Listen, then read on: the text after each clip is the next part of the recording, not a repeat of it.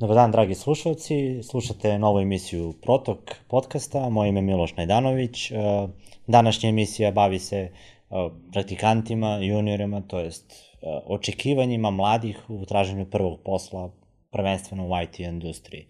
Sa nama su Sandra Prvulović, tech recruiter u kompaniji Phoenix Human Resources, sa 10-godišnjim iskustvom u IT industriji. Kao i Nikola Aleksić, on je project manager u kompaniji HTech, gde prvenstveno radi na projektu sa praktikantima i juniorima, a iza sebe ima inženjersko iskustvo kao PHP developer. Dobrodošli i hvala što ste naši gosti. Hvala, bolje vas Hvala našli. vam što ste nas pozvali. Pa hajde da krenemo neke tvoje priče, znači kao uvod, praktikant, junior, neko sada završava tehnički fakultet, dolazi do prvog posla. Hajde prvo, možemo mi da definišemo šta je junior software inženjer. Možda Nikola može da krene kao uvod, pošto trenutno najviše radi sa takvim profilom. Dakle, neko ko dolazi sa fakulteta bez godina radnog staža ili u početku svoje karijere, neko sa entuzijazmom da uči, radi, zapravo ne mora da bude fakultetski obrazovan, ali je bitno da jednostavno to bude početak karijere i to je ono što čoveka čini juniorom, otprilike. Nedostatak iskustva, puno entuzijazma. Sandra, da li možda i ne htjela nešto da dodaš to? Pa može, mislim, što se tiče juniora, mogu da kažem sa aspekta poslodavaca, kako poslodavci definišu juniora kada prema nama imaju zahtev da im nađemo određene juniore, da ih regrutujemo. Prvo da kažem da pre par godina se prvi put desilo uopšte u istoriji da je poslodavac tražio da radimo direktno regrutovanje juniora. Znači, pre toga to nije bio slučaj. Znači, slučaj je bio da su poslodavci bez problema nalazili juniore preko oglasa ili su ih regrutovali direktno preko fakulteta. Međutim, mi smo imali situaciju da je zahtev bio da nađemo juniora.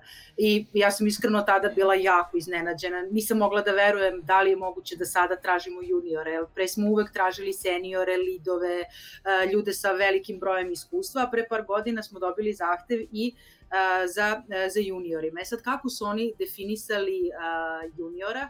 Definisali su tako kao što je kolega rekao, bez iskustva, ali da ima određeno taj entuzijazam da je praktični pokazao kroz različite projekte, kroz učešće na takmičenjima, kroz visok prosek, kroz malo ozbiljniji angažman od nekog prosečnog studenta, odnosno da imao neke aktivnosti da se on prepoznaje kao talenat. Jer su kompanije shvatile da u toj ranoj fazi, ako privuku te kandidate, oni kasnije jako brzo napreduju, izrastu u dobre mediore i seniore, a možda im je i najlakše da ih privuku u toj najranijoj fazi. To je baš iznenađujuće onako i pohvalno i nadam se da će se nastaviti taj trend i da će kompanije sve više da pružaju šanse mladim ljudima. I to, eto, čuli smo koje su karakteristike otprilike koje čekaju šta. A koliko je sada na strani onako tehnički zahtevi, koliko komunikacijone veštine, da li jedno mora da preovlada ili postoji neki balans ili možda jedno nije toliko bitno? Pa ovako, znači, kada neko dolazi sa fakulteta ili tek kreće u svoju karijeru, jednostavno nije realno očekivati tehničko veliko znanje. Ono što smo mi ovde gledali u našem junior development programu, uvek cenimo, to je neka dobra baza znanja, znači nešto iz osnova struke, znači osnova programiranja neke konkretno strukture podataka, ne znam, algoritmi, optimalnost, organizacione veštine su takođe bitne, ali tu u tom momentu kandidati uglavnom ne pokazuju zrelosti korišćenja tih organizacionih veština, ali se vidi potencijal. Dakle, opet, potencijal je nešto što najviše, što je tu, da kažem, prevladava, ali volimo da imamo nekog koji ima dobru bazu, da bismo to mogli da gradimo kvalitetno. Sa druge strane, što se tiče komunikacijnih veština, to je sve dosta i uopšte soft skillova, to je u suštini dosta zavisi od kandidata do kandidata, ali se i tu već vidi neka razlika. Kandidati koji su skloni komunikacijnim veštinama i soft skillovima odmah to pokažu na prvu i to je nešto što je takođe vrlo, vrlo poželjno, ali se u tom periodu kada su ljudi na početku bez puno samopouzdanja vrlo ne tako često sreće. Prilike. Slažem se, negde vezano za komunikacione veštine kod junior programera su prisutne kod studenta, odnosno oni su sad već diplomirani stručnjaci, ali koji su bili aktivni u studentskim organizacijama. Tako da ako su to, na primjer, ljudi iz Isaaca i drugih studentskih organizacija, završili su neke od tehničkih fakulteta, vrlo često su ti ljudi vrlo komunikativni, sa vrlo izraženim organizacionim soft skill veštinama i oni uglavnom nekako, evo ja ih pratim sada, imam već veliko iskustvo, pa neki su sad, koje sam ja upoznala kao juniore, neki su bili studenti, oni su sad, kao što i Nikola kaže, već seniori, znači mogla sam nekako da ispratim taj razvojni put. Oni su postali posle lidovi, project menadžeri, u stvari rade na pozicijama gde mogu da iskažu te svoje veštine, ali mislim da je ono što se traži, sad ne znam da li bi to mogla da svedem kao soft skills veština ili gde bi sveli, ali ta mogućnost rada u timu je nešto što se traži na svim pozicijama i što je važno i u tom junior iskustvu, jer na primjer junior koji voli, sposoban je da radi u timu, on će mnogo više i mnogo brže napredovati jer će znati da se integriše. Apsolutno se slažem. A da li su kompanije generalno spremne da ulože u ljude koji možda nemaju te veštine, koji se onako nisu toliko komunikativni, povučeni, mislim, mi znamo koliko genijalaca je introvertno, teško se otvara, hoće, setimo se ranije studenta na elektronskom fakultetu, onako to su bili ljudi koji su onako nekako uvijek bili povučeni, onako u knjige zavučeni, sada ja vidim da taj trend se menja, naravno, ali koliko su firme spremne da ulažu u njih i pored to tehničko znanje, da im podignu samopouzdanje, da ih opremeju tehničkim veštinama. A to je možda pitanje više za tebe, Sandra, a s druge strane bi Nikola posle mogo se nadoveže koliko su i sami juniori, praktikanti spremni da isto to prihvate, da žele da se razviju u tom pogledu ili onako kažu mi interesujem se inženjering, ja to učim, zašto bi ja sad bio na sastancima, zašto bi ja sa klijentom pričao, ne želim menadžersku rolu, ne želim više odgovornosti. Pa ne znam, neko moje iskustvo je da tu postoje neka vrlo minimalna pomeranja, da čak i ako kompanija ima te intencije i želi da uloži, da jednostavno čovek je primarno ili introvert ili ekstravert i prije mu jedna ili druga uloga. I mislim da bi u stvari kompanije trebale da razmišljaju na način kako da ljude takvi kakvi jesu, u njihovom najboljem mogućem svetlu iskoriste njihove potencijale. Znači, ljudi koji su genijalni i introverti, treba im omogućiti da razgovaraju obavezno kroz chat, bez kamere, čak ako je moguće bez audio tona nego kroz mailove, jednostavno pružiti im neko okruženje u kome se oni osjećaju komfortno, a pre iskoristiti da oni iskažu taj potencijal i naprave taj neki tehnički napredak što se od njih očekuje, a ne da troše svoju energiju na izgradnju nekih soft veština, jer opet oni neće biti ni lideri, niti će prezentovati, niti će voditi tim, znači samo nekako minimalno im eventualno pomoći da se integrišu, ali mislim da se oni integrišu zato što njih vodi taj tehnički izazov i onda oni u timu prepoznaju s kim mogu da komuniciraju i ko su im te kolege s kojima imaju dobru razmenu i onda to jednostavno onda ide. Da, makar i pričali samo tehničke razgovore vodili na nivou logike nečega, to i vidimo ovde po firmi da ljudi onako na terasi u hodniku, možda ne bi pričali o filmu, muzici, ali vole da pričaju to zašto ova tehnologija, zašto ono, kako ovo i da uđu čak i u žustre rasprave. Nikola, kako je to sa druge strane? Pa složio bi se da su jednostavno ljudi prirodno na jednoj ili drugoj strani. U našem programu gledamo uglavnom često da ipak blago isforsiramo kod ljudi to, da jednostavno im se pruži prilika da probaju, jednostavno imamo takvu organizaciju projekta da je moguće pružiti tim ljudima šansu da imaju i donekle javni nastup i prezentaciju i direktan sastanak, jednostavno stiču neko iskustvo. Pa makar se ne pronašli tu i ne opredelili se za tu stranu karijere i imaće nešto što će im biti lakše kao neko iskustvo za dalji razvoj. Ali da, definitivno, vrlo je često to da su kod nas ljudi dosta introvertni ili jednostavno ne zanimaju ih ne zanima ih toliko, da kažem, rad sa ljudima, vođenje timova ili nešto slično, već jednostavno su tech oriented i gledaju više, da kažem, u tehnologiju, dosta se više čita, dosta se manje komunicira uživo, pogotovo sada sa gaming industrijom koja kao deci uzima dosta i vremena i prostora i onda se jednostavno i gubi taj neki kontakt uživo. Ali s druge strane oni tu pokazuju neke druge kreativne sposobnosti i definitivno cilj svakog ko radi sa juniorom bi trebao da proba da iz njega izvuče najviše i da najviše gaji njegove dobre osobine, ali nikako ne treba zaboraviti one stvari koje su iza, koje nisu dovoljno razvijene, jednostavno treba pogurati. Svako mislim da može da dostigne neki dovoljan nivo za neke bazične poslove, neke osnovne sastanke, neku komunikaciju koja je neophodna, a ko ima talenta, on će da napreduje dalje. A možemo neki opšti utisak možda da izvučemo kako reaguju ljudi, generalno. Jer tu ima trema ljudi koji ne mogu da izađu na kraj sa time. Neki generalni utisak. Apsolutno. Jednostavno, generalno, ljudi koji su introvertni ili nisu skloni komunikaciji, to rade mnogo teže i definitivno je to za njih veliki šok i stres, dok s druge strane oni koji nisu, kojima je to sklono, to jednostavno ide.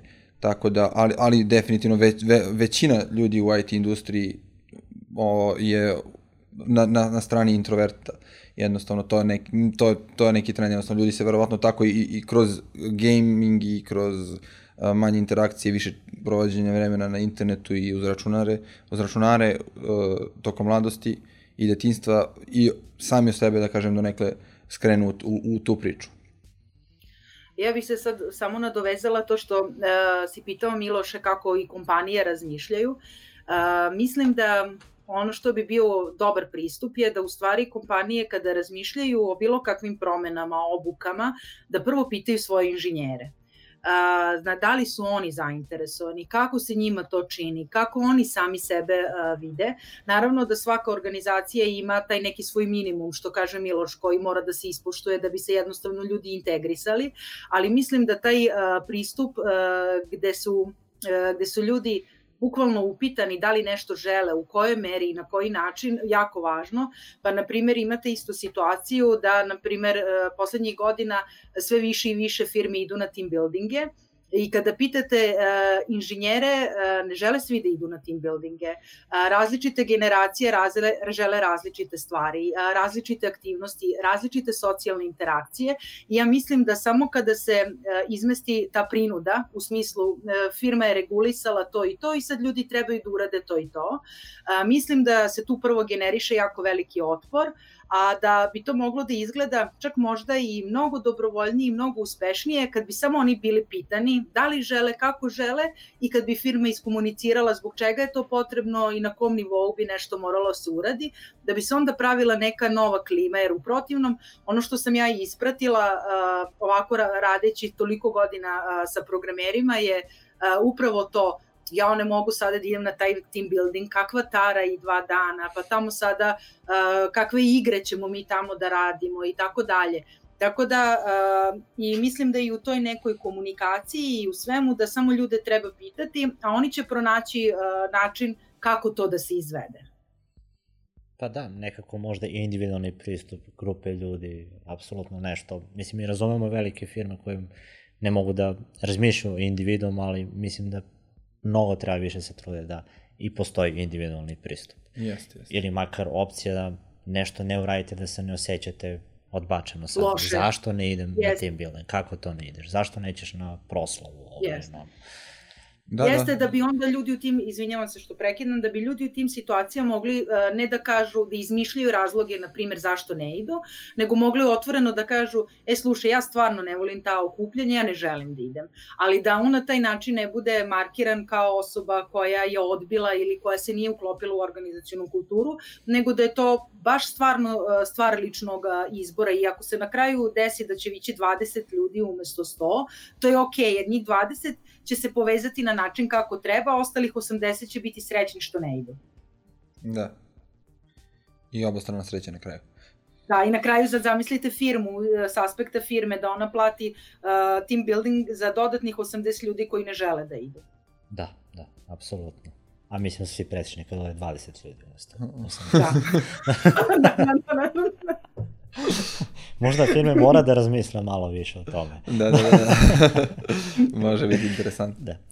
Sada, ako pričamo sad iz ugla kandidata koji dolaze, nekako sad s iskusnim ljudima otprilike znamo šta da očekujemo i kako da ih i namajimo da dođu u firmu, šta i oni da postave. Znači, to su ljudi koji su dostigli određen nivo finansija, nema možda tu sad mnogo fleksibilnosti dalje, traže projekte, traže nove izazove, traže da pobegnu iz neke loše atmosfere možda u firmi.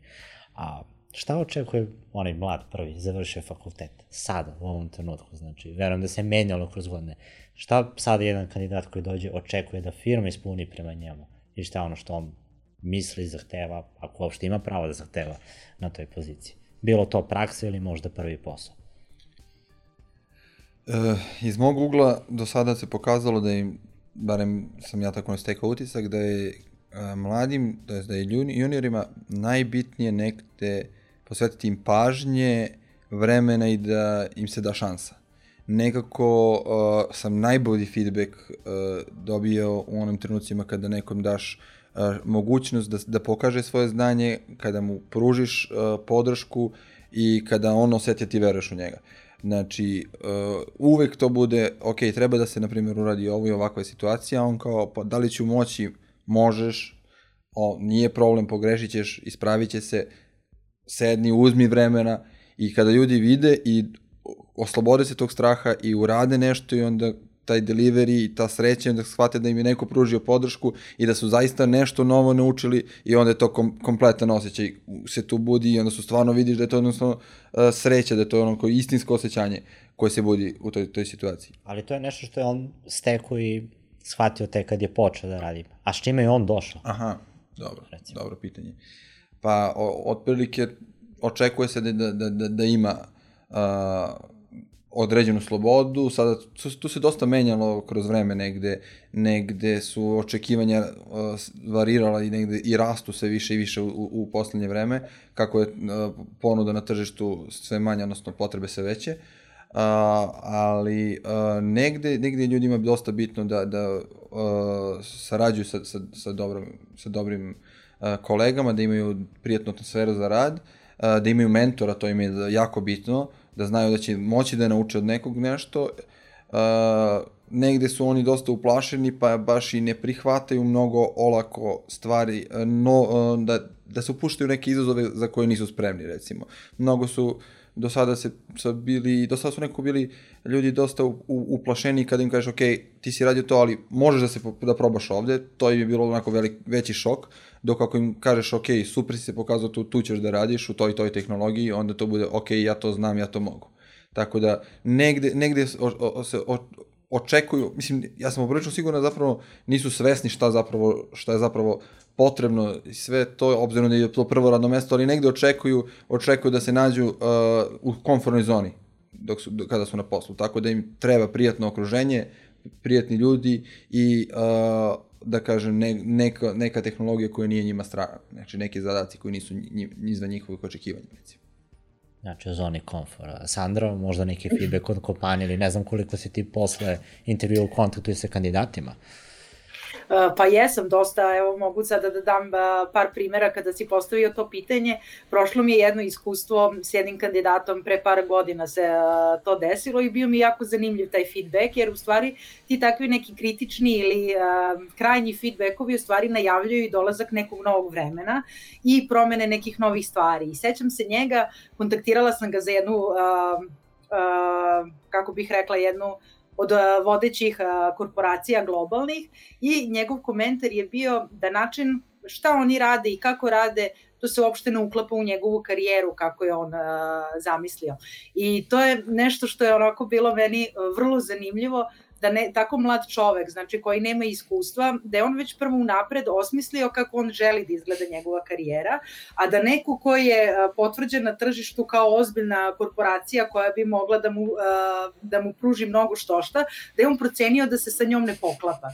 I taj uvid mi je bio onako potpuno zanimljiv i primetila sam da ako poredim sada i na primjer pre 10 godina, sada juniori koji koji traže posao, oni mnogo više znaju šta žele, znaju tačno šta ne žele, znaju za koju platu žele da rade, znaju s kim žele da rade, znaju način na koji žele da rade i imaju, ne znam, svojih 5 kompanija koje su na prvih 5 mesta gde bi voleli da rade. Znači, očekivanja su mnogo jasnije setovana i naravno plate su ozbiljno porasle u ovih 10 godina, tako da i primanja juniora nisu ni približno kako su bila pre, tako da to se sve nekako promenilo, ali ono što vidim kod mlađih generacija je upravo to, jer sećam se seniora koji su sada, na primjer, seniori, ali i seniora koji su bili seniori pre 10 godina, oni su bili jako skromni, ako mogu da koristim taj termin.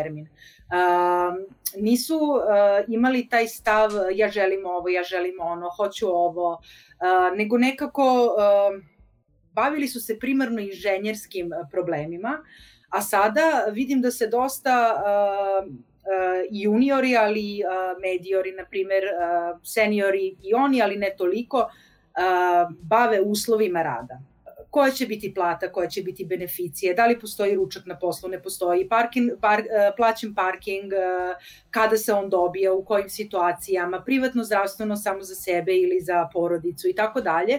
Znači, mnogo više se bave tim uslovima rada, pa onda tek, naravno, interesuje ih i koji su projekti, i ko su kolege, i da napreduju u svemu tome, ali nekako nemaju taj moment koje su prethodne generacije imale da sačekaju nešto. Znači da se nešto ne desi odmah, nego desit će se, ali ne u prvom momentu. Biće, ali ne odmah, na primjer za godinu dana ili za pola godine. Nisu baš tako presrećni sa takvim pristupom, ako mogu tako da se izrazi. Eto, vidim to, na primjer, vidim kao promenu. Znači, kada kontaktiram direktno kandidate, podjednaka mi je šansa da li će biti zainteresovan junior ili senior. Da. Znači, nema toga da pomislim, on će biti sigurno zainteresovan jer je junior. Ne, nije tako. Zavisi šta je on planirao, gde će da radi, na kakvim tehnologijama, kojim projektima, gde sebe vidi. Naprimjer, isto imala sam jedno zanimljivo iskustvo. Devojka je već bila pred kraj fakulteta, imala je ozbiljne prakse i u Evropi i u Americi, regrutovala sam isto za jednu multinacionalnu kompaniju i onda ona rekla, kad sam ja pitala kako si tako uspela strukturirano da menjaš prakse, onda ona rekla pa ja sam jako kasno ušla u programiranje, a ona sad ima tipa možda najviše 26 godina, a ja sam vodila razgovor pre 2 godine, znači imala je 24. Ona je rekla ja sam jako kasno ušla u programiranje. Pa kada? Ja kažem, pa kaže ona, kaže tek u srednjoj školi. Da, velika razlika. Tako da eto, to su neke razlike koje ja vidim i mislim da firme koliko su se primarno bavile seniorima i lidovima, sada podjednako trebaju da se bave juniorima i možda najrazličnijom kategorijama, to su mediori.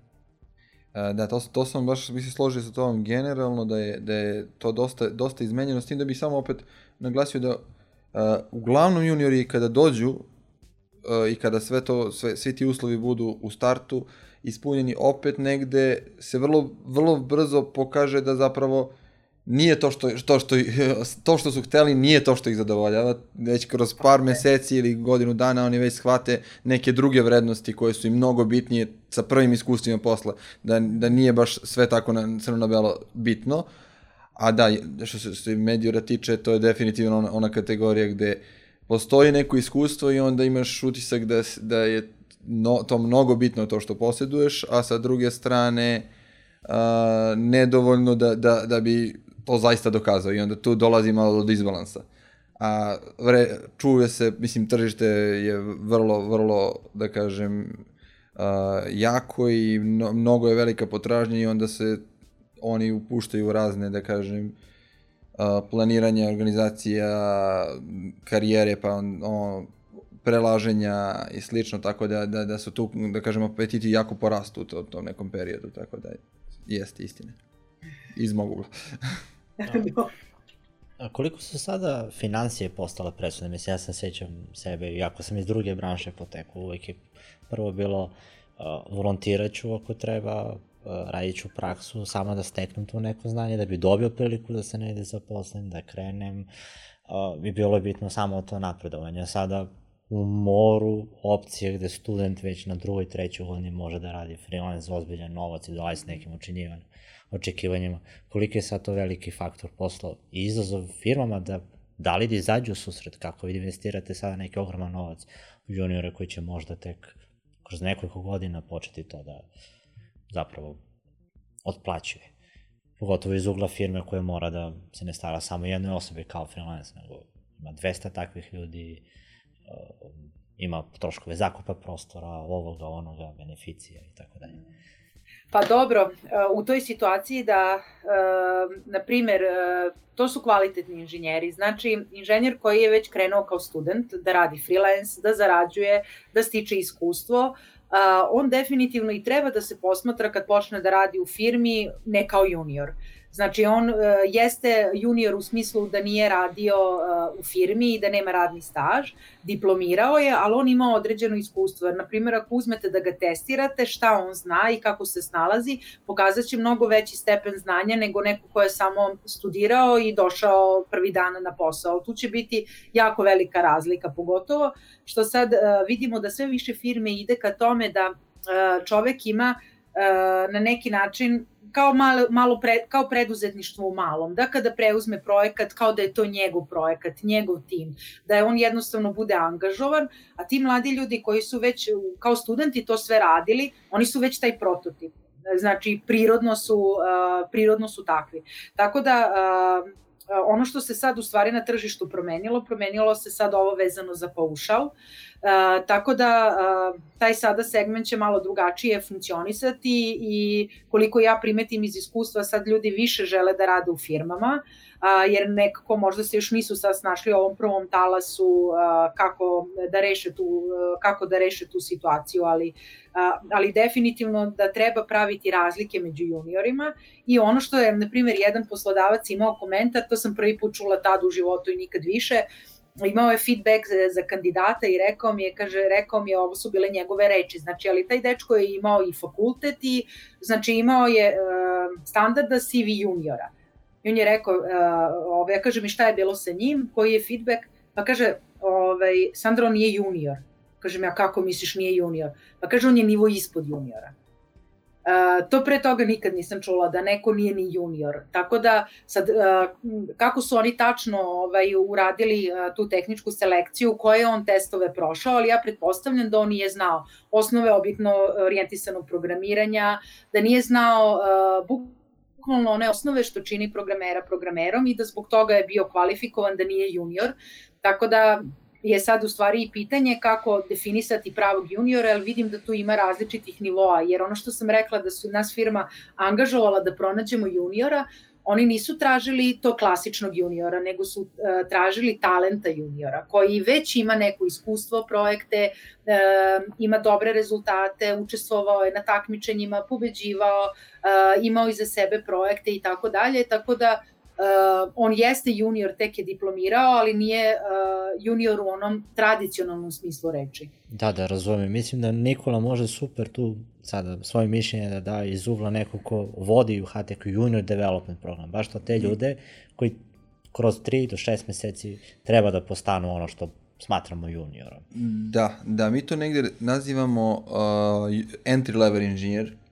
Dakle, inženjer koji je, to jest student, inženjer koji je došao sa fakulteta ili još ne završio fakultet ili jednostavno dovoljan potencijal, nema apsolutno gotovo nikakvog radnog iskustva, osim eto tih projekata na faksu ili ako je nešto zakačio sa strane vrlo malo, gde bukvalno se radi od nule sa čovekom. I to je ono što sam malo prepomenuo, dobra baza.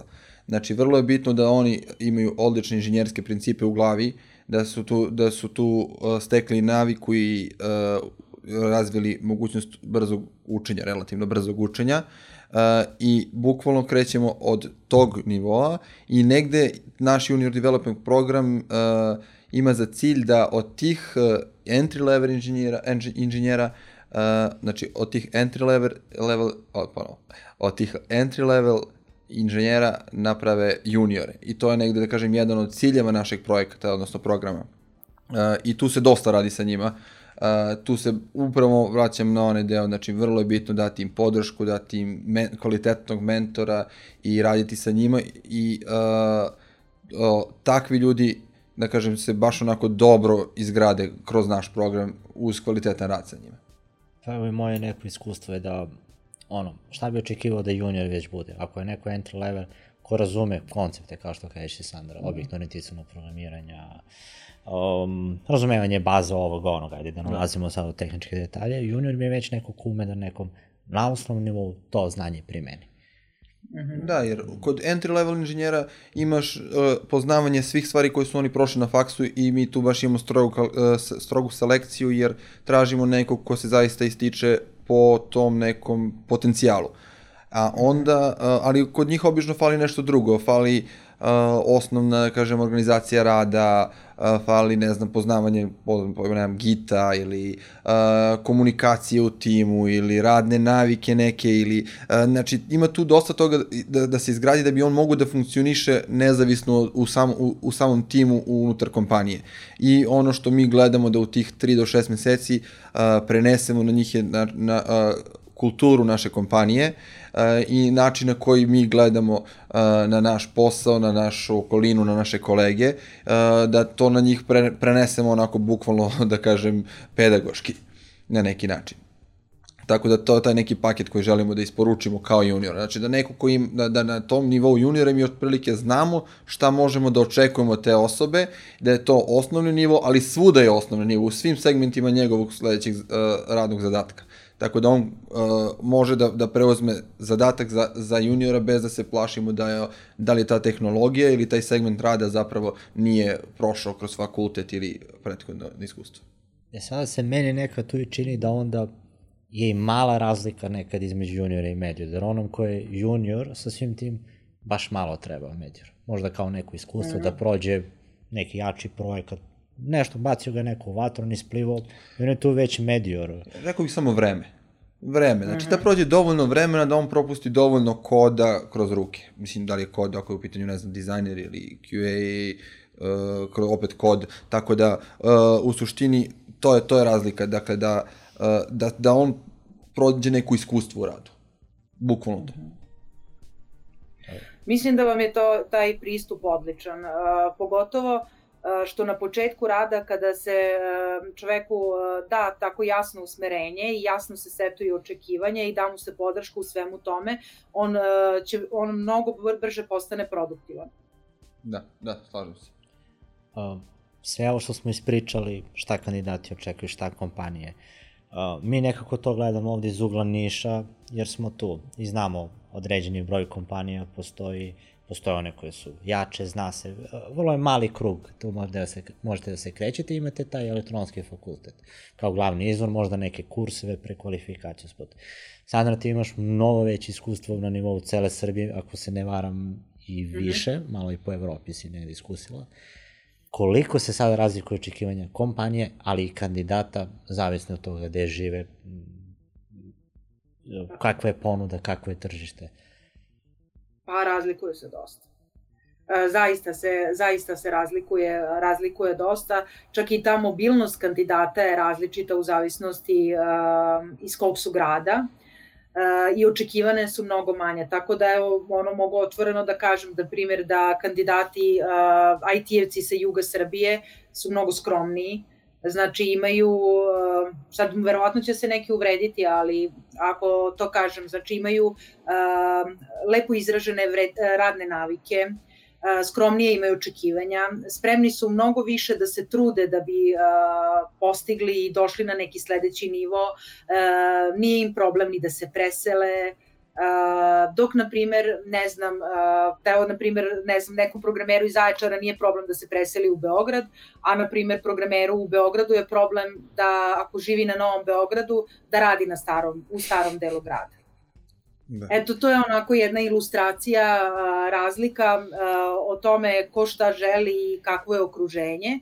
Sad, ono što isto mogu da primetim da ovih 10 godina pratili smo ovu veliku potražnju, pratili smo to da se i pojavio taj agencijski biomodel na tržištu, tu su očekivanja i generalno tržište se malo, ako smem tako da kažem, iskrivilo u tom pogledu, pa kad vi sad poredite, na primer, programeri, moje iskustvo s programerima, ne znam, u zapadnoj Evropi je da su oni drugačije razmišljaju. Znači, njima je na prvom mestu nije plata.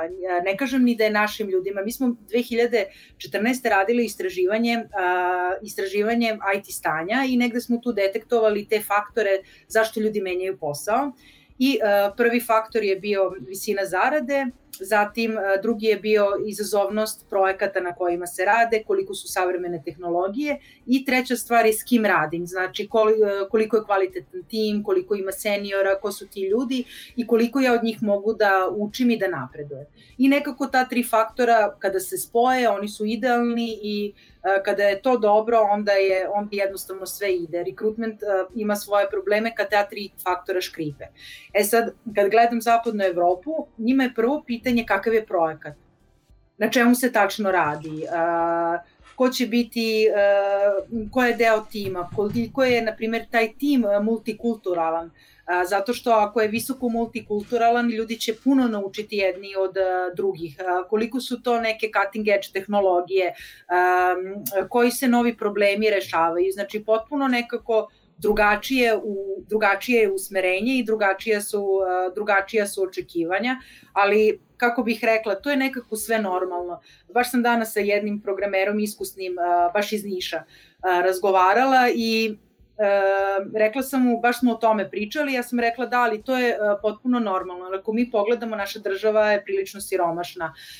IT je nešto, hvala Bogu što postoji IT. Mislim, koliko porodica sada dobro živi, jer jedan IT-evac pristojno zarađuje, ali ostali u porodici ne zarađuju.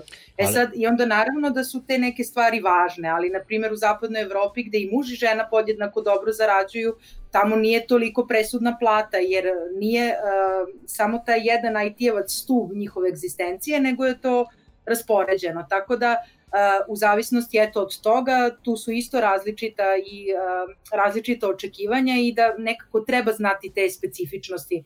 Naprimjer, Novosađani, ako da se vratimo na našu zemlju, oni isto nisu toliko mobilni.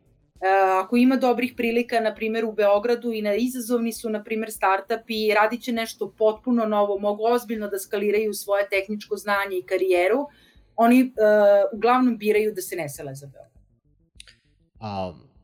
Dok, na primjer, Nišlije biraju da se sele. Da, dobro, razumem.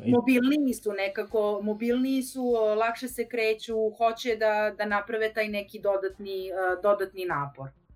Nekako mi se čini da se to najvećim delom odnosi na ljude koji imaju iskustvo, koji pregovaraju, ali šta ako baš pričamo o nekome ko tek kreće ili ima malo iskustva, da li su dovoljno slobodni i smeli da dođe i da kaže, znate, ovo je Beograd, ovde ima 5000 firmi, lupam naravno brojeve, 5000 firmi, ja mogu da, ako vi mi ne date ovu cifru, ja mogu drugde da idem dalje, da li je isto to? Pa oni ne kažu tako, ali na primjer kažu moja minimalna očekivanja za platu su, ne znam, 1000-1100 eura, tako da ne kažu oni to, ali kažu na drugi način, lepim načinom kažu šta žele. I ono što sam isto u iskustvu videla, da juniori isto odbijaju ponude. A da li su tu onda uglavnom odbijaju se finansijske prirode ponude ili nije dovoljno izazovno, firme ne pruža usmerenje, nije projekat zanimljiv, neće da rade tehnologiju koju žele ili ima svega? Kombinovano, ali ima, na primjer, ne znam šta se dešava. Dešava se da su oni u procesu u više kompanija i sada, na primjer, jedna kompanija je ponudila 850, druga je ponudila 900, treća je ponudila 1000, onda će one dve kompanije odbaciti i izabraće onu koja je dala najbolju ponudu, jer negde, na primjer, je isto bilo kod juniora karakteristično, dok je agencijski model bio jako na snazi, da oni hoće primarno agencijski model. Većina njih je to želela i rekli su ovako je njihov način razmišljanja. Želim što pre da kupim stan, želim što manji kredit da uzmem ili uopšte da ga ne uzimam ako ne moram. O penziji sada ne razmišljam, nemam još 30 godina, a da ne kažem 40, 50 i tako dalje. Tako da to je bilo razmišljanje. Međutim, bilo je i onih juniora koji su u startu želeli nešto drugo. Hteli su klasičan radni odnos, hteli su sigurnu platu, jer su oni hteli, na primjer, da odmah uzmu stan na kredit. Znači, bilo je razno, ali više je bilo oni koji su želeli nekako da se sve to desi brže. Da, možda je to posljedica i društva kako živimo i svega, gde smo mnogi u mladosti bili lišeni svega i svačega. Ja bih čak iskoristio tu priliku da s jedne strane ne opravdavam tako neko ponašanje, a s druge strane možda kada bi svi u svim branšama ljudi bili smeli i hrabri i ne bi prihvatili da rade sve i svašta i nešto nije u svakakvim uslovima, možda bi se nešto promenilo. Jer to što kad ljudi zahtevaju nešto u IT-u, zato što znaju da postoji potreba, da je deficitarno i na telo kompanije isto da se prilagodi, da mora da podignu i plate i ono što pružuju benefite. Te sad imamo voće, imamo kafu, imamo team building. Možda kada bi s jedne strane bi opravdao, ako bi to moglo svuda da se desi, mislim da bi se svuda promenila situacija, da bi možda svi bolje živeli. Ja mislim, moram da se nadovežem na tebe, ja mislim da si u pravu i mislim da se na globalnom nivou u svim industrijama dešava to da su zaposleni na neki način počeli da pružaju otpor, ali baš u tom smislu da ne prihvataju više a priori bilo kakve uslove, bilo kakve plate. Jednostavno vi sad u ovom okruženju, imam ćerku od 5,5 godina, ona zna koja su njena prava. Tako da i sada zaposleni znaju koja su njihova prava, pa sad ako, dobro, vi niste u HR-u pa ne pratite te stvari, sad imate probleme da, na primjer, velike korporacije godinu dana ne mogu da zaposle 8 magacionera. Wow. I onda su morali da urade ozbiljno istraživanje, da vide koji su tu faktori, šta trebaju da redefinišu i da urade. Isto tako imate slučaj da ne mogu da zaposle, ne znam, godinu dana električara, nema ga. Onda imamo veliki odliv, ono što se dešava sada i dešavaće se, imamo veliku mobilnost kadrova u svim industrijama. Ljudi se sada kreću i idu za tim što oni žele, ne u drugi grad, idu u drugu državu, jednostavno menjaju svoj život za onim što žele. I mislim da mobilnost kao moment da jednostavno bi bilo dobro da firme jednostavno to isprate. Jer su to sada situacije, oni su jednostavno odbili da rade, ali kad su promenili uslove, oni su imali 90 kandidata u pulu. Što u stvari pokazuje nije da nema tih ljudi, ali i oni jednostavno imaju i svoja prava, imaju svoje očekivanja, imaju svoje želje i mislim da će se to tek sad promeniti sa ovim novim generacijama koje dolaze.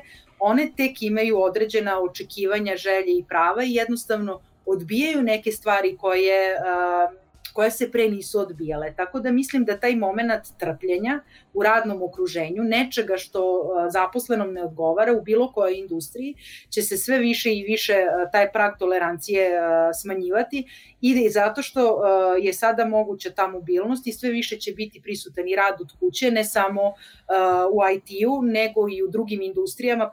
Ja pratim tu tranziciju, digitalizaciju i u drugim industrijama i vidim da se sad već planiraju radna mesta koja se delimično dešavaju i od kuće, baš zato da bi se podržala ta mobilnost i da bi se ti kadrovi ne samo privukli mladi, nego i zadržali, da im se ne bi desilo da imaju problem da godinu dana ne mogu da zaposle srednju stručnu spremu. Kada je idealno vreme za neku studenta da krene da radi? Imamo one koji žele da završe fakultete, imam mnogo kolega koji su u sred studija počeli. Tu imate u faktoru, računajte da i freelance, ne samo i rad u kompaniji, da imaju ljudi koji su spremni tada probaju nekome kao dodatno, nekome kao stalan posao. Šta biste vi preporučili? Kada je možda pravo vreme sad da ljudi uđu to? Kada su stvarno zreli da počnu da rade? Šta znam, to je malo diskutabilno pitanje. Opet je dosta to individualno i od samog fakulteta i obaveza na fakultetu. Sada sa relativno novim ovim studijskim programima dolaze mnogo više obaveza i mnogo je teže od da se jednostavno studenti odvoje i ulože vreme za rad. Sa druge strane,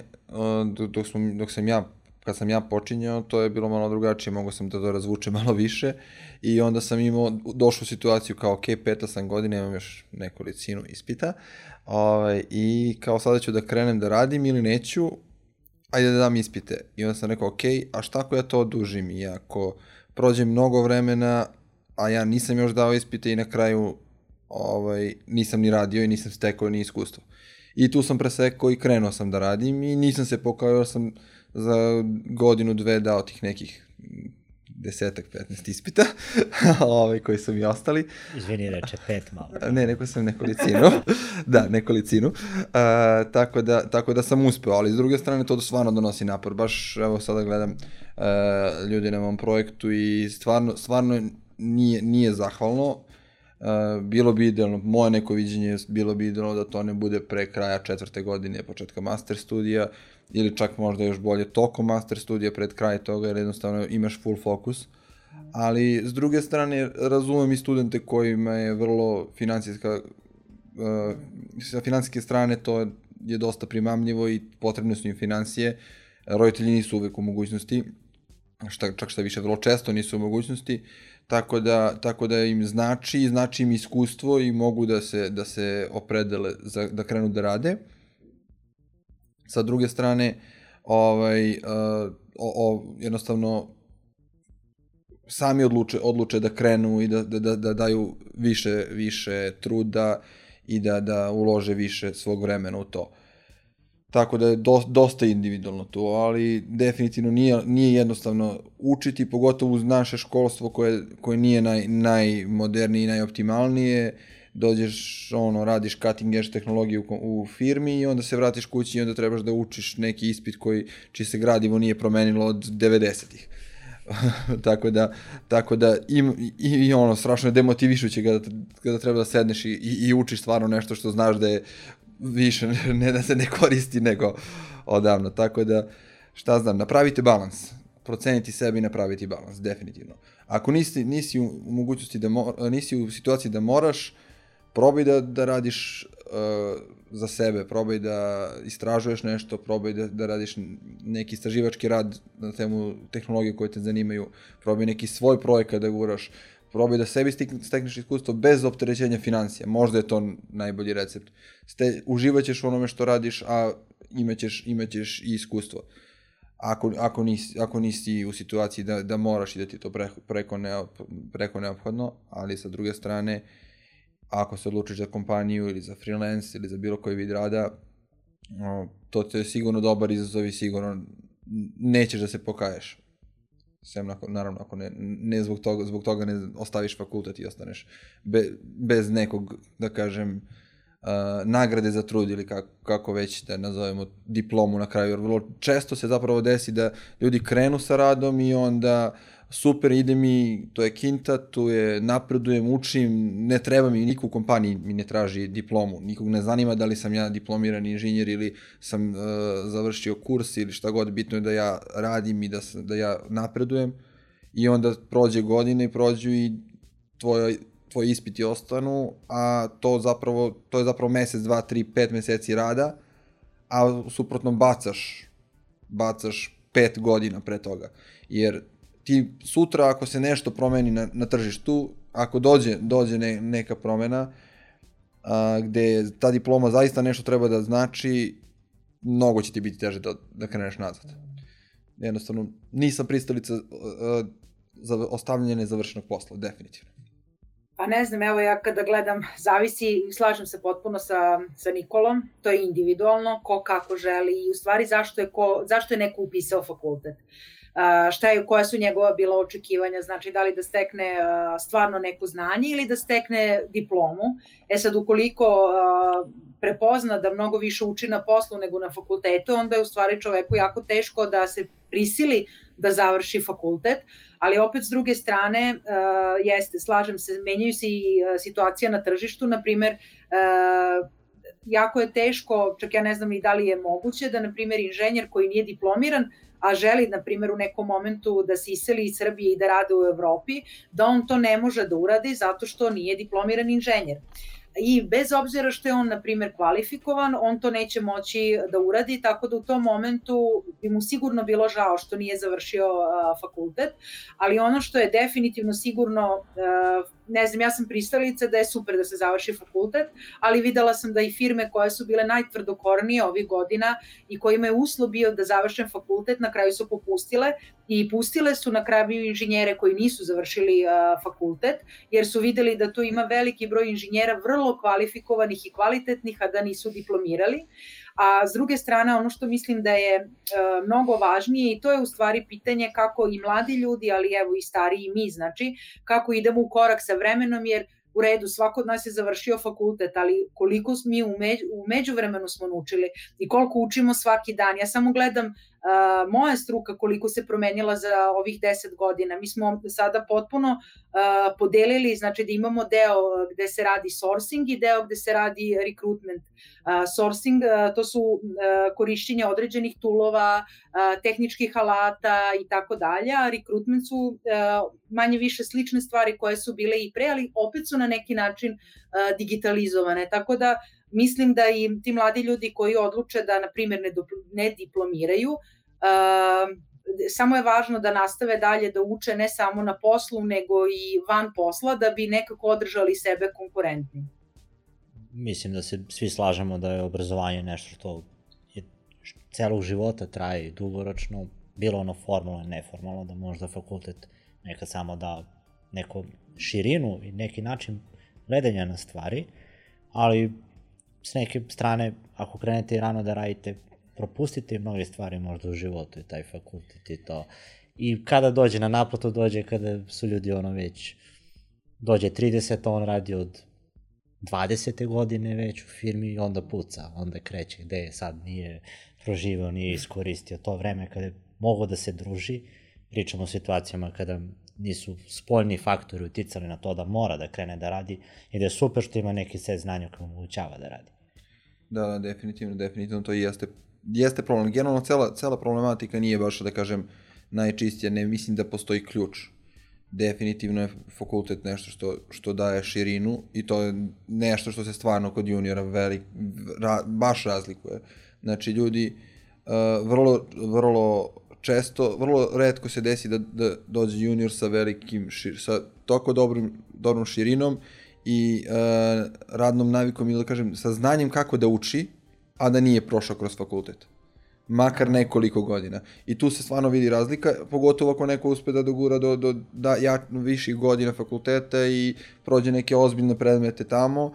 Jednostavno nije isto kada radiš nešto ceo semestar i kada razmišljaš više puta o tome i više puta ga spremaš za ispit, nego kada si nešto seo, naučio za mesec dana, probao i vidiš da ti znaš i to razumeš, ali ovo je jednostavno odležalo u tebi dovoljno dugo. S druge strane, ne mogu da kažem, postoje dosta ljudi koji su stvarno svojim radom dosta izgurali i nadomestili sve to.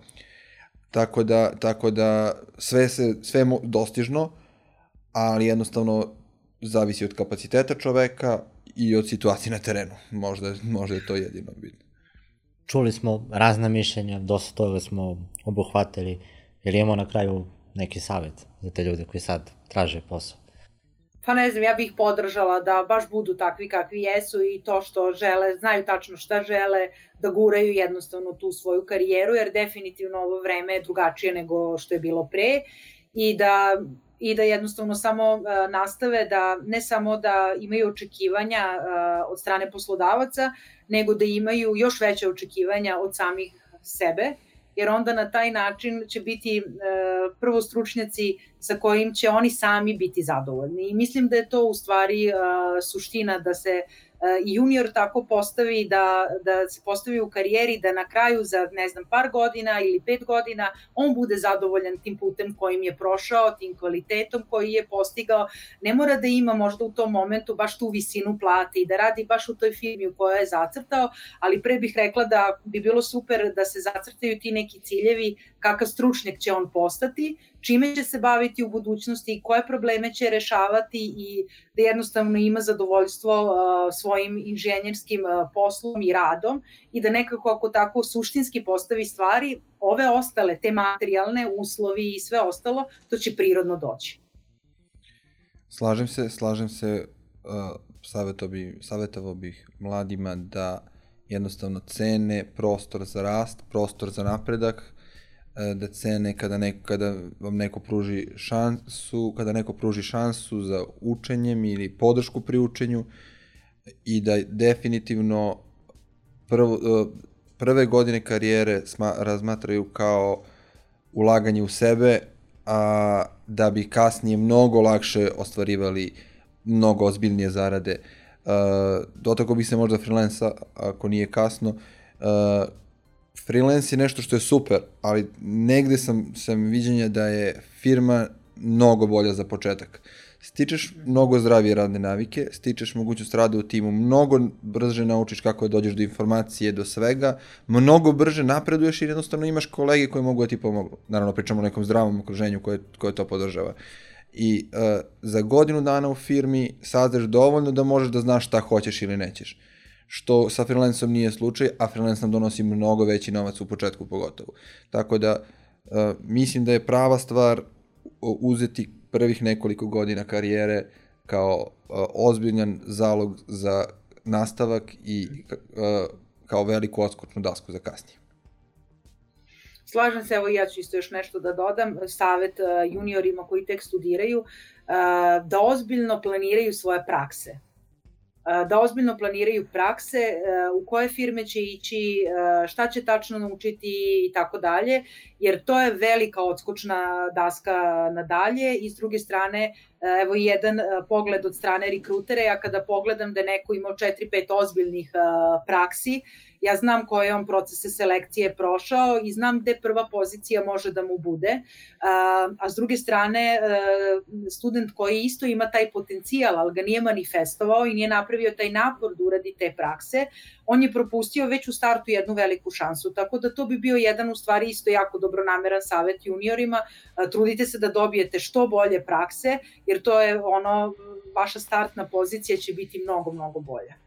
Da ne kažem da i mnoge firme posle te prakse žele te kandidate kod sebe, su prošli neku njihovu selekciju. Apsolutno. Sandra, Nikola, hvala vam puno što ste bili moj večerašnji gost. Dragi slušalci, čuli ste utiske iskusnih ljudi o ovome, u IT industriji konkretno, čuli ste da sve više firmi pruža mogućnost mladima, tražite profile, učite, sami ocenite kada je vreme da krenete da radite, tražite zdravu atmosferu, mesto za napredak, nemojte samo novac da jurite i uvek razmišljate dugoročno. Moje ime je Miloš Najdanović, ovo je bila nova emisija Protok podcasta. Hvala na pažnji, prijatno. Hvala i vama. Hvala.